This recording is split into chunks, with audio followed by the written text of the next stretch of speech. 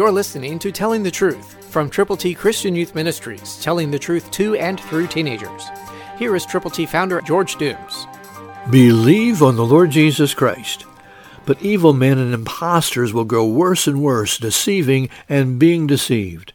That's what the Bible says in 2 Timothy 3:13, New King James Version. Evil men, impostors. Are they going to dissipate? No. Are they going to increase? Yes. Are they going to grow worse than you ever believed possible? Yes. And worse than that? Yes. Are they going to deceive? Yes. Are they going to be deceived? Yes.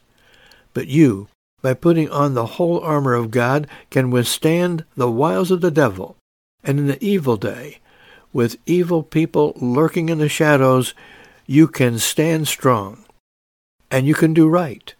You can share God's glorious gospel with people who need to know how to get to heaven. That's why we come to you every day. That's why we challenge you to pray and then to go with the gospel. Pray that God will make you usable. Pray for those people for whom you are most concerned. And pray that you will be effective in telling the good news of the saving power of Christ Jesus to everyone you possibly can. The decision is yours. The people are there. Will you go? Will you pray? Will you share? Christ through you can change the world.